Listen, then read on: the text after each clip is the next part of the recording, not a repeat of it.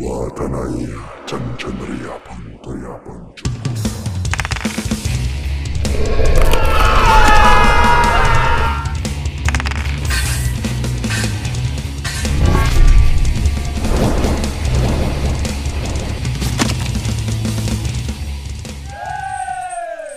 Welcome to episode 16 of Playing It Wrong. This episode, world building part 1 of I have no idea how many we're going to do with this, just enough. And the best place to start this episode off is with some call-ins. These are all about the last episode I did, or one of the older episodes. They did about letting the players break the world, which they did, sort of. Well, they didn't break it, they just massively changed it, or at least were there at a turning point in history. They were there with the creation of the Drow. So here's the call-ins I got from the great anchorites of Larry Hamilton, DM Dad, and Matt Random. Hey Chuck, this is Larry Hamilton with Follow Me and Die. I think you're spot on about letting the players change the world. I run an open world, and what the players do have an effect on it. It's, in my opinion, my fun is watching what the players do to my world, and basically you have to be willing to let it burn. Yeah, you spent all this time on it and carefully crafted it, but that's another reason not to put too much time and effort into it so that players can make their change. One of my favorite memories that just popped into my mind was at GaryCon back in the spring. I ran a Gamma World game, and the players accidentally blew up the person that was supposed to tell them where the quote-unquote dungeon was, and I was laughing so hard it took me like 10 minutes to recover my composure because I didn't expect them to do that, but I'd let them do it. It was funny, and so I had to come up on the spur of the moment with how they... Hey Chuck, this is Larry again, just to finish my sentence. So basically I had to come up with a really quick plan out how they were going to figure out how to get there. It wasn't that hard, but I still get a chuckle out of that, blowing up the guy that is the one that's supposed to tell you how to get there. Enjoyed your podcast. Keep it up. Hey Chuck, this is Robert at the DM Dad podcast. Really enjoyed the episode about making it epic. Have to say I totally agree. I think that a game world is a work in progress, and that, the player's actions are one of the factors that, determines its development. That's part of the fun, Also, take some of the workload off of you, Like if you don't know where your world is going to head, well, the players are going to kind of help you make that decision, by where they go and what they do when they get there. And, a game world is probably finite as well. Like you might not play that world forever. So, maybe by the end, let them break the whole world. I don't know, give it an epic finish. Anyways, I'm running out of time soon. Great job. I'm really enjoying the podcast. Hey Chuck, it's Matt from Matt Random. So I'm kind of developing my own setting right now. I've been doing it for about a year as we play, and I've got kind of the skeleton. I've got a pretty involved backstory, which most of the players don't even know. But I'm curious how much you have information-wise. Do you just really have a outline, or do you have it actually spelled out? And then my second question would be, I have this one player who's a complete doucher that likes to fact check me. So I'll say, well, the orcs in my world have blue eyes, and he'll be like, 3 weeks ago you said they were green, or some stupid thing like that. So how do you keep all those facts in line? Do you have the DM's, lexicon that has all your stuff that you use to keep straight? Anyway, tips, man. I'm a terrible DM and I need some tips. Throw them at me. First, I want to say thanks for calling in, guys. Thanks for the feedback. I really enjoyed, and gives me a bit of a little, at least I'm not doing this to hear my own self speak sort of thing. But let's get on with world building. First of all, I love making worlds. I just love it. And I do it a lot, and a lot of times those things never see the light of day. And sometimes I will cross-pollinate stuff. Like, what? I wrote one thing for one world, and I'll move it to another world, and things will go back and forth. But where do I start when I start making a world? The first place I start is with the game itself. What game am I using, or what kind of tone am I using? So in this first part here, I'm going to talk a lot about Zoom, which is my kind of go-to right now, standard fantasy world. Currently, I've ran it with 5th edition and with Dungeon Crawl Classics. That sounds like a strange combination to have in the same world, but it works, and I'll explain that a little later on. Starting with the world, I've had like a crazy idea pop into my head just last week about, oh, I want to do Lamentations of the Flame Princess sometime, but I want a different world for it.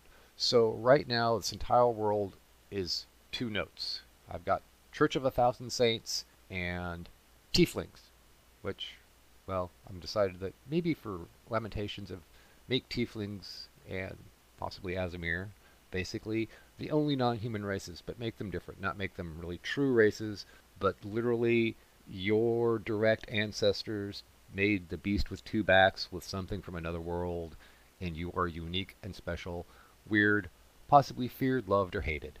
That just fits with Lamentations so well. That's all I got on that. So let's go on to Zune and where I start off with all this crazy stuff. So the first couple things on design philosophy. As far as details go, I approach it from details that would be important from the character's perspective. Not necessarily the players, but the characters. Now these details may be jaded, limited based on, most beginning characters aren't going to have a lot of experience around the world. And second, I really don't make a world map. It looks more like a flowchart. I take one of the key feature in the world. Right now for this is the great city-state of Garnax, which is probably going to be a whole nother episode. But that's in the center of the map. And then, right, the Moorlands are 2 weeks north. The Ironforge Mountains, where the dwarves live, is 3 weeks to the northwest, and just looks like a big flow chart almost. And what's more important to characters is not necessarily the distance, but how long it will take them to get there. Now, when I was running this world with 5th edition, I did do a large hex crawl area for what I'm calling the Borderlands, which for the White Box campaign they're going back to, because I'm going to start them off with Keep on the Borderlands. Yeah! But what I did is I made the cities, then I put in what modules I wanted and adventures I wanted to run during this campaign. So remember, there's a difference between campaign and world. So for this campaign, I had the stack, here's the adventures I wanted to run, and then I just put them on the map. Some they never went to. They never went and messed with Red and Pleasant Land, but they did do Deathfrost Doom. They did one of Frog God's 5e adventures, which was it, the Warlock, and I think they did a couple of homebrew adventures that were thrown in there. That's how I kind of look at the world overall. Now the second thing is looking at the world in the really big picture, and of course most fantasy worlds, the biggest picture is the gods. Now I started off by trying to write out a pantheon for Zoom, which I quickly abandoned doing, because I remembered what we did back in the day, back when we were first playing D&D, and you had the list in the back of the book that was, here's all these fictional and other pantheons from history, use which one you want. And what we did was, well, we used all of them at the same time. So really, our cosmos looked like a cantina scene, But what I decided is let the gods that are important be the ones that I write about. Right now, in the 5e campaign, there was a cleric, and I don't think we even remember what god that cleric was to. I think it was one of the Norse gods. I don't remember, and I bet that player doesn't remember. But that same player played a cleric in Dungeon Crawl Classics. She played a cleric of Cthulhu. Now, if you go back on the blog, I did a whole post on this. Another one of letting the players influence the world. In this case, it was the rules and the dice that influenced the world. Because if you've played DCC, if you haven't, I'm going to explain it really briefly here. Clerics don't have spell slots. Every time they cast a spell, they make a roll, and if they roll low enough, their god is like, no, bad, I'm going to punish you for asking for too much. The same thing goes with healing, because clerics don't have a healing spell, they have a lay on hands ability. Well, through the entirety of this campaign, every time the cleric tried to heal the dwarf or the elf who ended up dying, Cthulhu would be like, hell no, I ain't healing them. And we came to the chant of Cthulhu don't heal stupid, and Cthulhu hates demi-humans. So that became part of the world, and we still make jokes about that to this day. So basically, if a player wants to play a cleric, okay, and the player says, what gods do you have? It's like, what god do you want? And if it becomes interesting enough, it really gets added to the lore of the world. Now I know I'm going to have to come up with something, which I haven't had to yet, but something for the standard if they need to run to a temple, which I'm going to do. I'll come up with something, or at least let some of the player characters do some heavy lifting on that one. That's another thing. Don't be afraid to let the characters, the players, come up with ideas and then use them. So kind of the next thing I look at is races. What races for the player characters? Because this is what's gonna be around your table most of the time. It's gonna be what's important to players, because, well, it's what they're playing. Now I don't mess too much with humans, other than having these, like I said, the Moorlands is where the barbarians are from. Right? That's enough. But what about the demi-humans? They're always fun to play with. Now, I haven't done anything with not dwarves, but elves, because I just haven't hit any good inspiration, and neither of the players. So far, we've got a rumor that they may be cannibals, but other than that, that's about it. But we also have the rumor about dwarves, too. And speaking of dwarves, here's what dwarves have ended up like in Zune, between my own creativity and input from the players. So the dwarves are primarily Germanic, rather than, well, Scottish, Irish, or whatever happens to be in a lot of worlds. They're known for their charcuterie and brewing, and, well, to put it simple, culturally, the best way to describe dwarves, they're rednecks. Okay? A famous dwarven battle cry is, "Hold my beer, y'all watch this." Okay, that actually may be an epitaph and not a battle cry, but you get the idea. So, that's how dwarves mostly act. Now, for halflings, I'm going to show you how much of a grognard I am. What are halflings? Well, you got to go back to the early issues of the Dragon magazine. And there was this comic strip in the back, Phineas Fingers. And the halflings, well, it was the infamous Halflings Thieves Guild. But I've kind of updated it a little bit. Here's a spoiler alert. In the comic strip from many years ago, the head of the Thieves Guild was Hervé Villachez. No, not in Garnex. The great city of Garnex, the head of the Thieves Guild, ran by the halflings, is more like Joe Pesci from Goodfellas. So yeah, halflings are basically mobsters. After that, everything comes down to the details, and I'm going to use Matt's example of orcs with blue eyes a lot here on this one. Oh, the details. Okay, well, there's two philosophies I take. One, I'm going to say an old, what would be considered now a very sexist quote from my journalism teacher, which may show you how old I am, because the teacher actually said this, that the details, like a story, should be sort of like the hemline of a woman's skirt. Long enough to cover the subject, short enough to keep the interest. And also, like I said in early episodes, sort of like, I'm going to make a culinary reference, because there's one thing that chefs always say. Don't put anything on a plate that you can't eat. So, the details need to be short, they need to be flexible, and they need to be usable. If they have no effect, then it's not much of a good detail. So you have to ask yourself, why is it there, or why do I even want to put it there? If it doesn't really actually affect anything seriously in the game. Now, we're going to start off with the orcs with blue eyes. So, if orcs have blue eyes, how do you keep this straight? Well, keeping details straight is easy. You can do one of two things. Actually, three things. First, talk like a politician. That means when you say things like orcs with blue eyes, you tell the characters, as far as you know, all orcs have blue eyes. Or, according to legend, all orcs have blue eyes. If you make a mistake later on or change it, well, it's what you knew, and what you knew was wrong. Or, if you want to stick by your guns, you just cop up and say, oops, yep, you're right, my bad, I made a mistake. Yep, the orc has blue eyes. Now, like I was saying originally, the details should have some impact, some importance. So, if an orc has blue eyes, why? Why is it important? Perhaps it's only one tribe has blue eyes. Perhaps it's some sort of social ranking within the tribe. In other words, if orcs with blue eyes are the grunts, but if they have red eyes, they're leaders, and yellow eyes, they are spellcasters, sort of color-coding them for the player's convenience.